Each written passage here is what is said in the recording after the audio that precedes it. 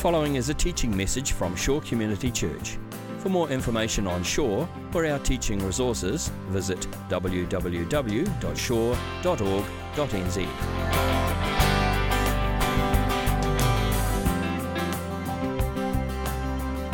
I just wanted to start today with a small confession. I secretly love superhero movies. I guess not so secretly anymore. Especially Batman.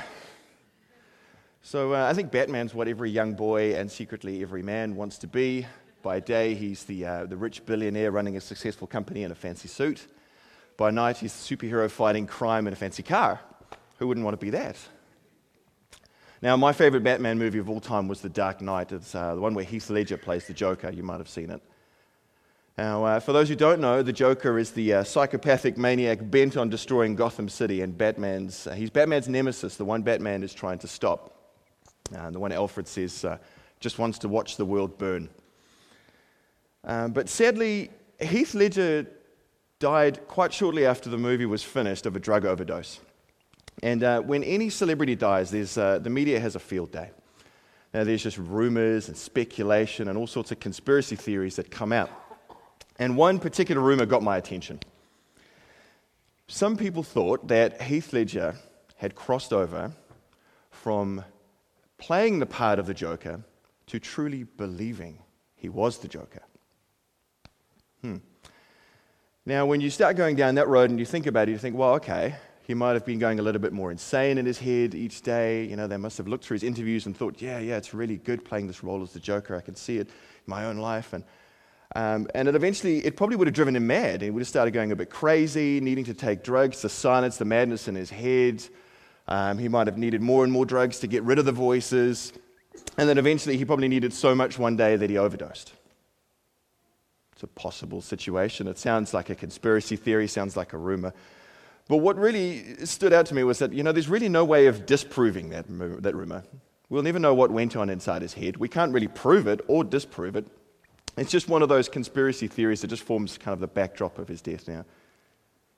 But it got me thinking, if you don't know the full story of what's going on, it's easy to just fill in the blanks with what we think happened. And that's often what we do with the story here. We make the Samaritan woman the center of the story, and we fill in the blanks about her life. We actually know very little about her. She was a woman. She was a Samaritan. She was thirsty and she needed water, yes, like everyone else. She had been married 5 times, and she was living with someone who wasn't her husband. That's it. But that really hasn't stopped a lot of people from inventing detailed backstories about her life. Let's try this one. Okay, maybe her first marriage was an arranged marriage. To her husband, it was a business transaction. He was cold, he was distant, he didn't love her. Now, she desperately wanted love. So in her desperation, she found it in the arms of another man and was unfaithful. And when her husband found out, he was humiliated and he divorced her. So she was desperate, she was alone, she was a woman in a society dominated by men, shamed by divorce, and she went to the first man who would take her in. But again, she chose poorly, and this man was worse than the first. So she sought comfort in the arms of her husband's servant. Okay. But then when her husband found out, he divorced her again, and she's back to the same cycle. Desperate, alone, feeling the pangs of loneliness and depression, she said to herself, after the 3rd time, this is going to be the last time. I'll never have this happen again. But it was like a broken record playing on and on and on again. She was trapped in one lonely marriage after another until her 5th marriage ended in divorce. And then she really had nowhere to go. There were no more caring servants. There were no more young suitors. Nowhere for her to go. She felt like old, damaged goods. Then she met a man who said, look, I'm not going to marry you. You're too old for that. You're not going to give me any children. But I'll take you in if you be my mistress. Now, it wasn't marriage, but it's better than living on the streets. And she had to eat. We know that most women collected water from the well in the town early in the morning.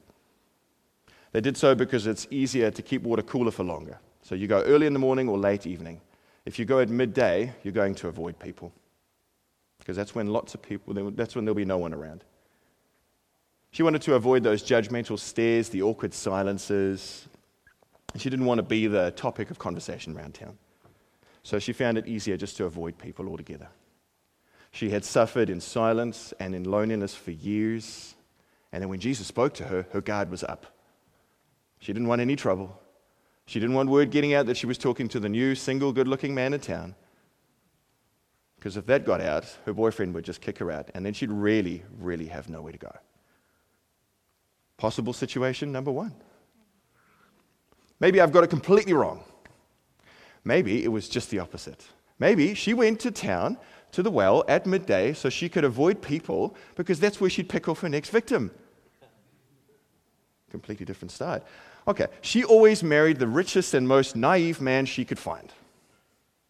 She convinced him to let her manage his household, which then became managing his finances, which she then used his good name to take out enormous loans, pocketed the cash, and when her husbands found out, it was too late. Why? They had 2 choices, really. They could take her to the authorities and say, this woman has used my good name to get loans. But they're on the verge of bankruptcy. They can't pay the loans back. They're not going to get forgiveness for loans. No way. So they've got the shame of bankruptcy, the shame of a failed marriage, and the shame of being played for a fool. Who on earth is ever going to do business with such a fool again? You'd never trust them. The other choice they had was to leave town, quietly divorce her, and start again. And most of her husbands were smart enough to know that that's the only option they really had. She wasn't the victim of a cruel and repressive male-dominated society. She was a villain. She hated that men had all the power in society, and this was her way of fighting the powers, fighting the system. She was a feminist before her time. She was a hero, a Robin Hood, if you will, stealing from the rich and giving to the people who had been made richer by other rich people. Her conversation with Jesus wasn't her having her guard up. It was a playful flirtation. She's testing Jesus out to see if he's suitable to be her next victim. Can you see how easy it is just to fill in the blanks and spin the story any way you want? Any one of those stories could be true, or none of them could be true. We'll never know. But they're both dead ends. Because we've made the Samaritan woman the center of the story for so long. But I don't think she is. And it's not that she's unimportant or doesn't have value as a woman or anything like that. It's just that Jesus is the center of the story. The reason I say it's a dead end is because if you start with Samaritan woman and you make her the center, you end up with a very strange Jesus at the end. Okay? Take the root of her being a victim of a cruel and repressive male-dominated society. You end up with a Jesus who was one who just championed women's rights, spoke out against social taboos, particularly now in the Western world, spoke out against religion, spoke out against the religious patriarchy that kept women enslaved. Jesus was a revolutionary, liberal, secular modernist all before his time.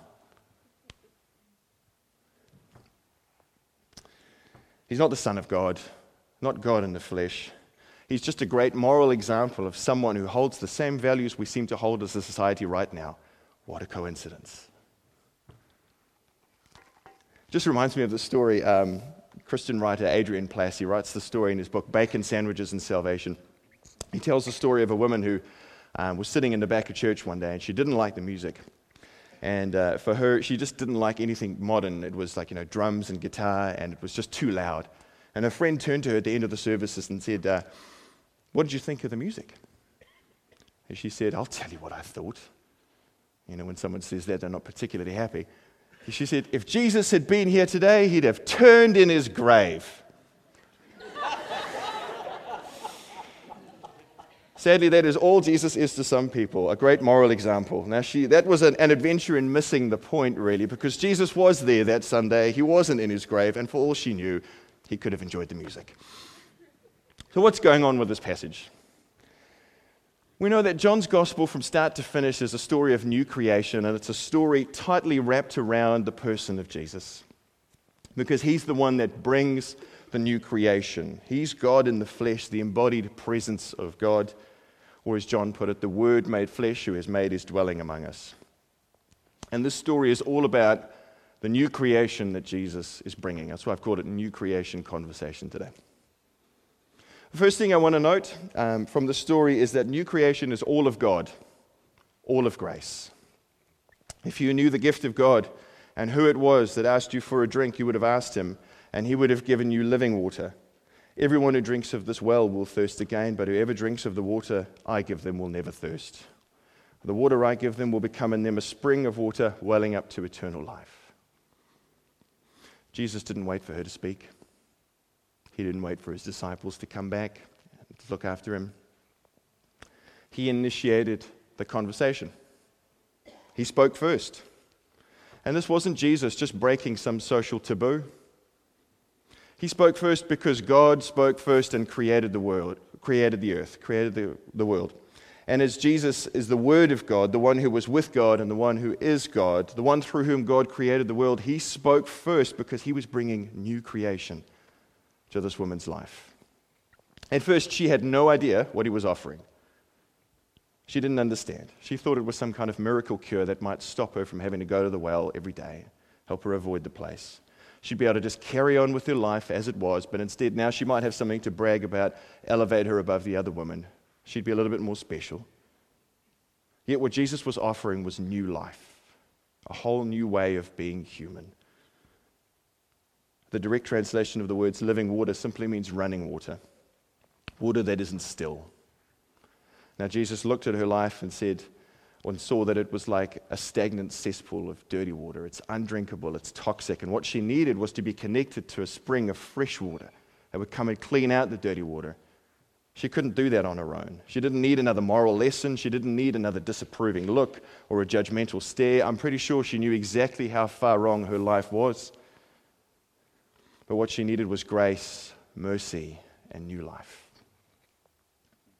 She had a spiritual thirst she was trying to quench with men and marriage. Now, whether you take the route of her being the victim or the villain, whether she's trying to climb the social ladder or whether she's the one being repressed, she was using marriage as a means to an end.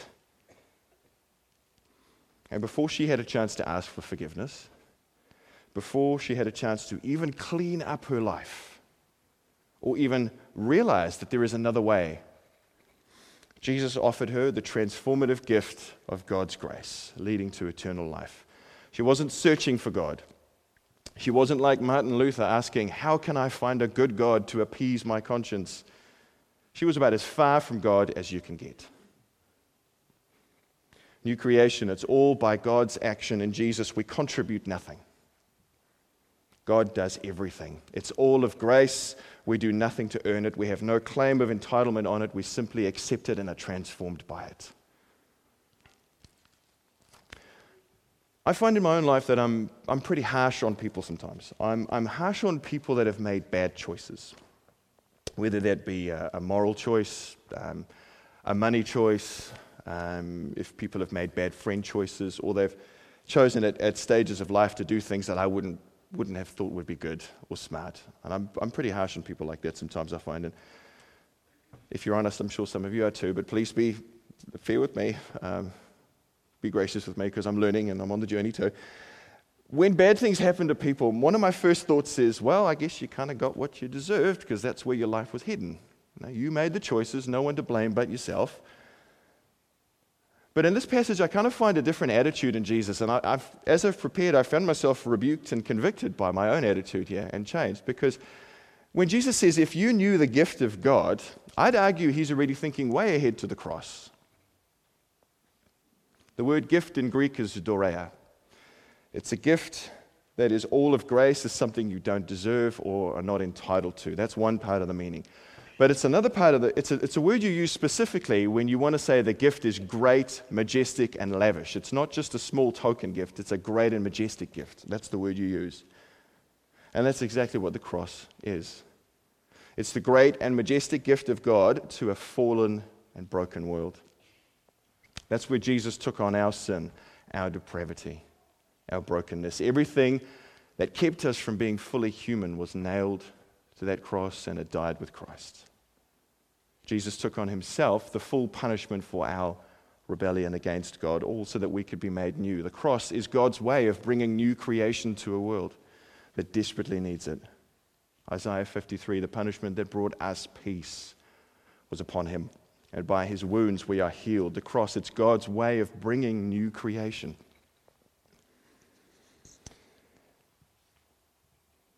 A few weeks ago, you might have seen in the news that a staff member that worked for the business I work for was murdered. And it wasn't a direct staff member of mine, but someone I did manage from time to time. And you might have seen it on TV or in the papers and all that. And it was a very difficult time in the office. Very, very hard to be just with that front and center all the time. She was really well loved in the office. She'd been there about 10 years. Everybody knew her. Everybody knew her well.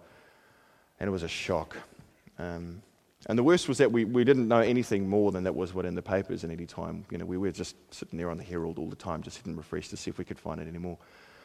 But when I read in the papers that the police had actually arrested someone, I was quite relieved. Because, you know, cases like this can just drag on for years and they can go unsolved and you just never know what's going to happen. But when they'd announced that in the papers, I just found myself getting so angry. I was so angry with this guy for what he did. Or they allegedly said he did. Innocent until proven guilty, I guess. And if you'd asked me at the time, regardless of whether I thought he was innocent or guilty, I would have supported a lynch mob. I was ready to get out there with a club or a baseball bat and just give him a piece of my mind or a piece of my bat. But as my anger peaked, I think after 2 days of just feeling that, after it really peaked, I just felt God say to me, I died for his sins too. And that wasn't an audible voice. That was just a still, small thought one day that came in. And it just completely disarmed my anger. I'm not saying there shouldn't be any justice in this world. I'm not saying he should get off scot-free or there should be no accountability for actions here. But at that point, I was just reminded of the depth of God's grace, not only towards me, but towards the worst of sinners. And when I thought about it, according to Jesus' standards, I'm really no different to the guy. Because you see, in my anger, I plotted his death in my heart. You've heard it said, you shall not commit murder. Anyone who murders will be guilty in the courts. But I say to you, everyone who is angry with his brother will be guilty before the court. It's the cross that halts our attempts at self-justification, shows our best efforts up to be filthy rags. And as the song goes, I'll cherish the old rugged cross till my trophies at last I lay down. I'll cling to the old rugged cross and exchange it someday for a crown. If you knew the gift of God, the extravagant love and mercy of God, the love that reaches down and pulls sinners out of the depth of their depravity and captivity to sin, the love that takes us from being dead in sin and transgression to alive in Christ. If anyone is in Christ, they are a new creation. If you knew the gift of God, Jesus calls each of us to him personally. Jesus initiates the conversation with us before we've got a chance to think about it. He calls us each where we are, as we are. But he doesn't leave us there. His grace takes us onwards, upwards. And I just get the sense today that there'll be a few of us here who need to know again the gift of God. If you knew the gift of God, do you know the gift of God today? Is God an angry referee ready to blow you up for the slightest infraction? Do you know the gift and grace and love of God today? So, new creation, it's all of God. It's all of grace. The second thing I want to note about this story is that it's more than just personal salvation. It's the redemption and renewal of the cosmos, of all creation, is what new creation is all about. Are you greater than our father Jacob? Said the woman to Jesus. Sharp Jewish mind probably would have responded with, well, are you greater than our father Abraham? Jews and Samaritans, boy, do they have a long, complicated history. Now, Samaritans were the people who stayed behind in Israel when they were two separate countries, and after Assyria had invaded and conquered Israel in the north. They were the people that remained. What the Assyrians did was actually quite smart. They came in, they conquered, they took all the influential people back to their own home country, and then they imported some of their own people. So not only were the Samaritans the ones left behind after the rubble, but they were the ones that intermarried with the Assyrians. And then they slowly started to adopt all their customs and practices, or kind of mix their own in together with them. So then they had their own rival temple in Samaria to the one in Jerusalem. They had their own Bible, which they only stopped at Deuteronomy, so they rejected everything past Deuteronomy there, probably because of all the references to Jerusalem and the temple and the Psalms. And really what this Samaritan woman in the story was expecting was Jesus to debate with her, to argue with her, to try and prove some points. And when you boil it down, the biggest point that you can have between Samaritans and Jews was, who has the right to be called the people of God? Who has the right to say we are God's children, the heirs to God's promise? And Jesus doesn't even bother taking debate,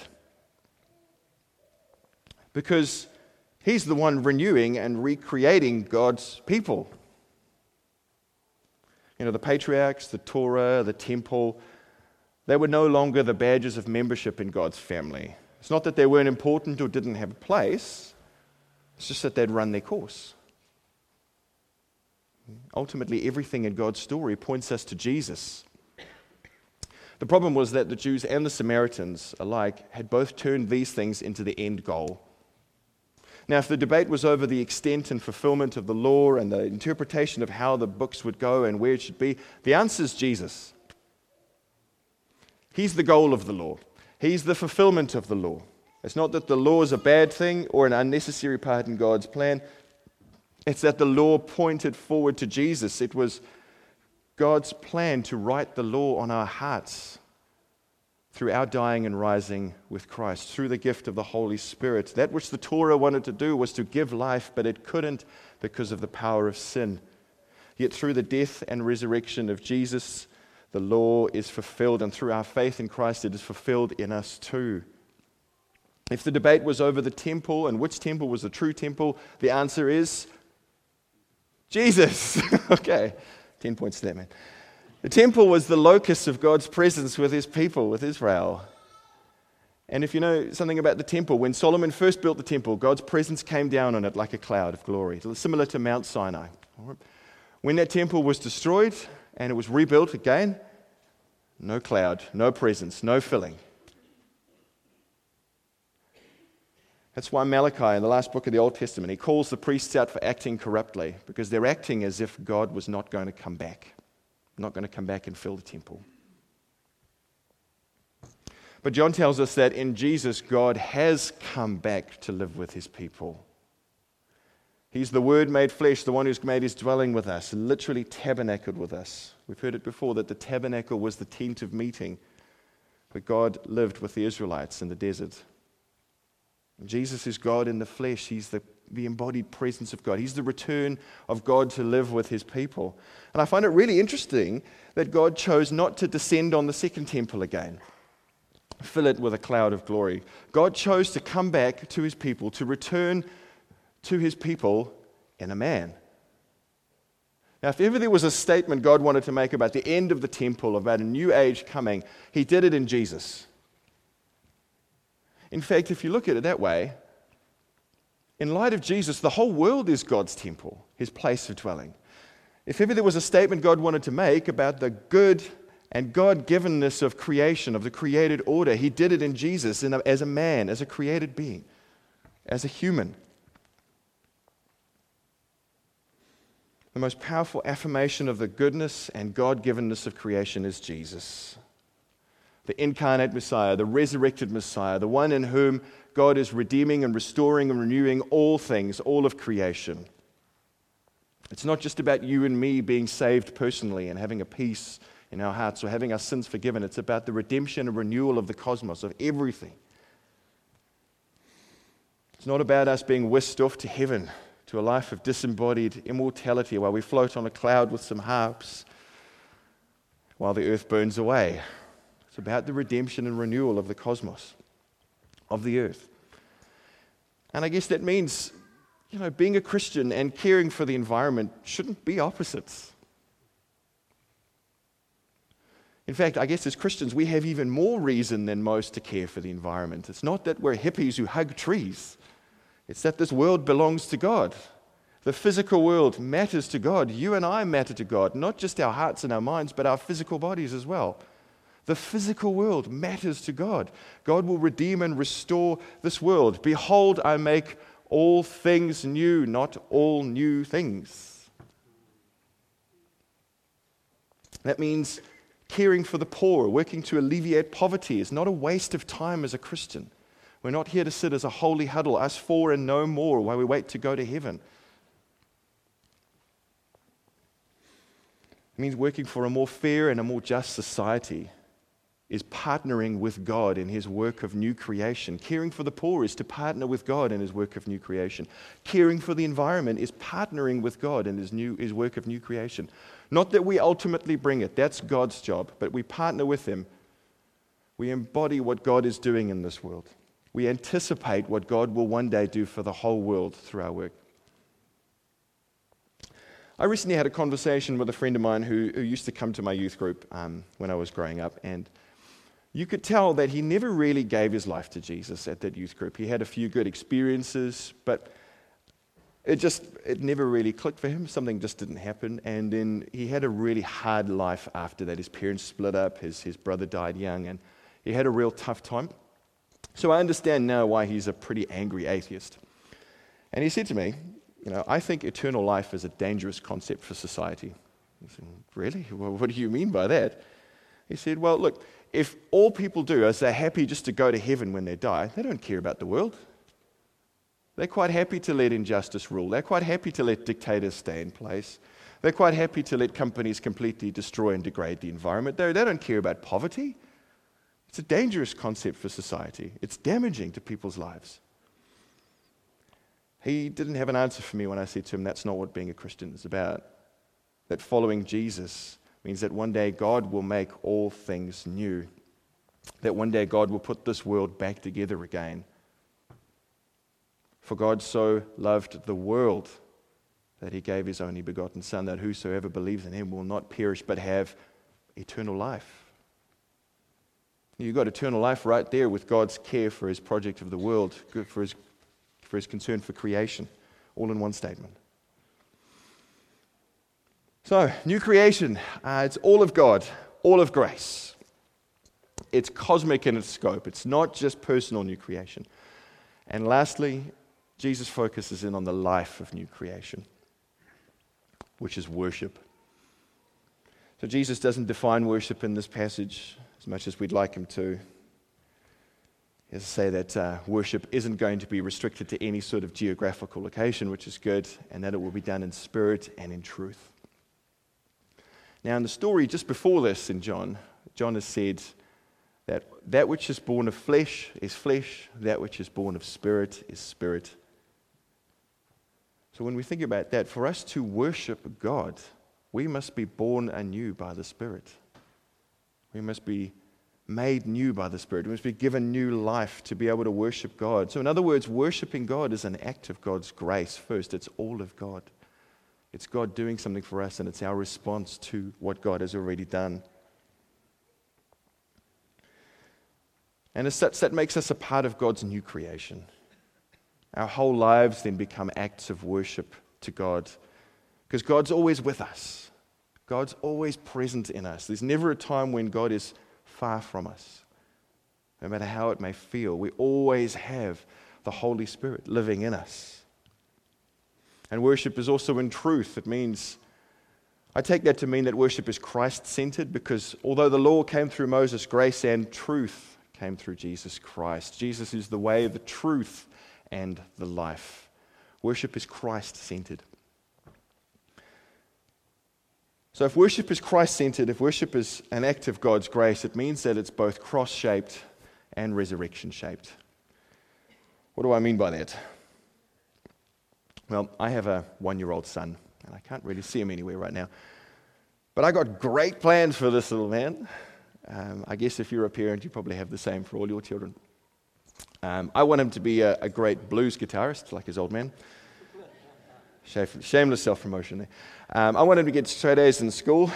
I don't ever want him to get into trouble. I want him to build tree houses. I want him to enjoy blowing things up with fireworks like I do still. I want him to play cricket and rugby. I want him to be a really social guy and have lots of friends. Always having his friends over at our house. Hopefully he'll clean up the mess after them. And we all have plans for our kids. We all have plans for our lives. We have plans. But my son may not love any of my plans. He may hate them all. He may hate music. Oh, what kind of a person hates music? Oh, really? He may never play sports, sad as that would be.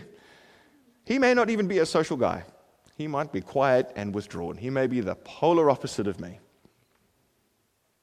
God forbid he could go totally wild and rebellious and become the prodigal son. I pray that never happens to him. Now, I can teach him, I can train him, I can show him all sorts of things. I can raise him in the church. I can love him unconditionally as Christ loved me. But just as Adam and Eve rejected God's love and rule and authority, my son could turn around and reject everything I've done for him. And then what on earth could I do? Those of you who are parents will know that there is no greater feeling of responsibility coupled with helplessness than comes with being a parent. And I've only got a 1-year-old son. Some of you are looking at me going, just you wait. Just you wait. You haven't even hit the terrible 2s yet. What about the teens? You got no idea, buddy. That's where I felt God say to me that my worship of God is ultimately cross-shaped. It's shaped like the cross. Because that's where I hand my son over to God. That's where I pray, I lift him up, and I give him to the Lord, and I say, Lord, ultimately, your will be done in my son's life. This is where we hand our problems over to God. We hand our issues. We hand our lives, everything in us. And we say to God, your will be done, not mine. It's not that that absolves me of any fatherly responsibility towards my son. It's not that I won't stop trying to teach and train him and correct and rebuke and help him grow and discipline him. It's just that I'm prepared to die to my agendas, to my desires and my hopes and my dreams, all so that God's will be done in my son's life, all so that he will come to know Christ and that God would make him the person he is. Also that God would make me the person he would have me be, that God would have me live the life he would have me be, that God's will would be done in my son's life. I can't see beyond myself so often. I'm so focused on myself sometimes. I'm going to unashamedly apologize and ask for your grace and mercy and repent before the Lord of my selfishness all the time. But, that's why worship is so important. That's why Jesus brings this whole thing down to the life of new creation. And the life of new creation is a life of worship. It's a life that lifts our gaze off ourselves and onto Christ, our Savior. We are not our own saviors. It lifts us onto God, who's the one who brings new creation. We are so far gone before Christ, we can do nothing to save ourselves. We cannot lift a finger to save ourselves. Why? Because Paul says we are dead in our sins and transgressions. Dead people don't respond to anything. If you've tried preaching to gravestones, that's what it's like. That's what it's like before Christ. You're as dead as that person in the ground. That's why it's new creation. That's why salvation is new life. That's why it's being born again. It's absolutely new life out of death. That's why worship is so important. It focuses us on the one who can do for us what we cannot do for ourselves. And that's why worship as well is not just cross-shaped. It's not a total life of permanent sacrifice. Sometimes I guess we get hung up on having to beat ourselves up as Christians and constantly make sure we're sacrificing and everything's got to be about sacrifice. Yes, there's an element of that in Christianity, but it's resurrection-shaped as well. Jesus stepped out of the grave. He didn't stay in there. We serve the God who makes all things new. He brings life out of death, new creation out of nothing. God who saves sinners to the uttermost, who holds us in the palm of his hand and nothing can snatch us away, not even yourself. We serve the God who is sovereign over everything. Not a sparrow falls to the ground without the Father knowing. And if a sparrow is sold for a penny in the market, says Jesus, how much more does your heavenly Father care for you? We serve the God who stands at the close of history and says, behold, I make all things new. One day Jesus will wipe away every tear. There will be no more pain. There will be no more suffering or heartache. We worship the God of all life through Jesus who came to give eternal life by the life-giving power of the Holy Spirit, so that in us the life of heaven may be brought to earth. Now may the God of all hope fill you with all joy and peace in believing, so that you abound in the hope by the power of the Holy Spirit. This has been a teaching message from Shore Community Church. For more of our teaching resources, or to donate to our teaching resource ministry, or for more information on Shore Community Church, visit www.shore.org.nz. Alternatively, you can email office@shore.org.nz or phone 09 415 0455. Thank you for listening.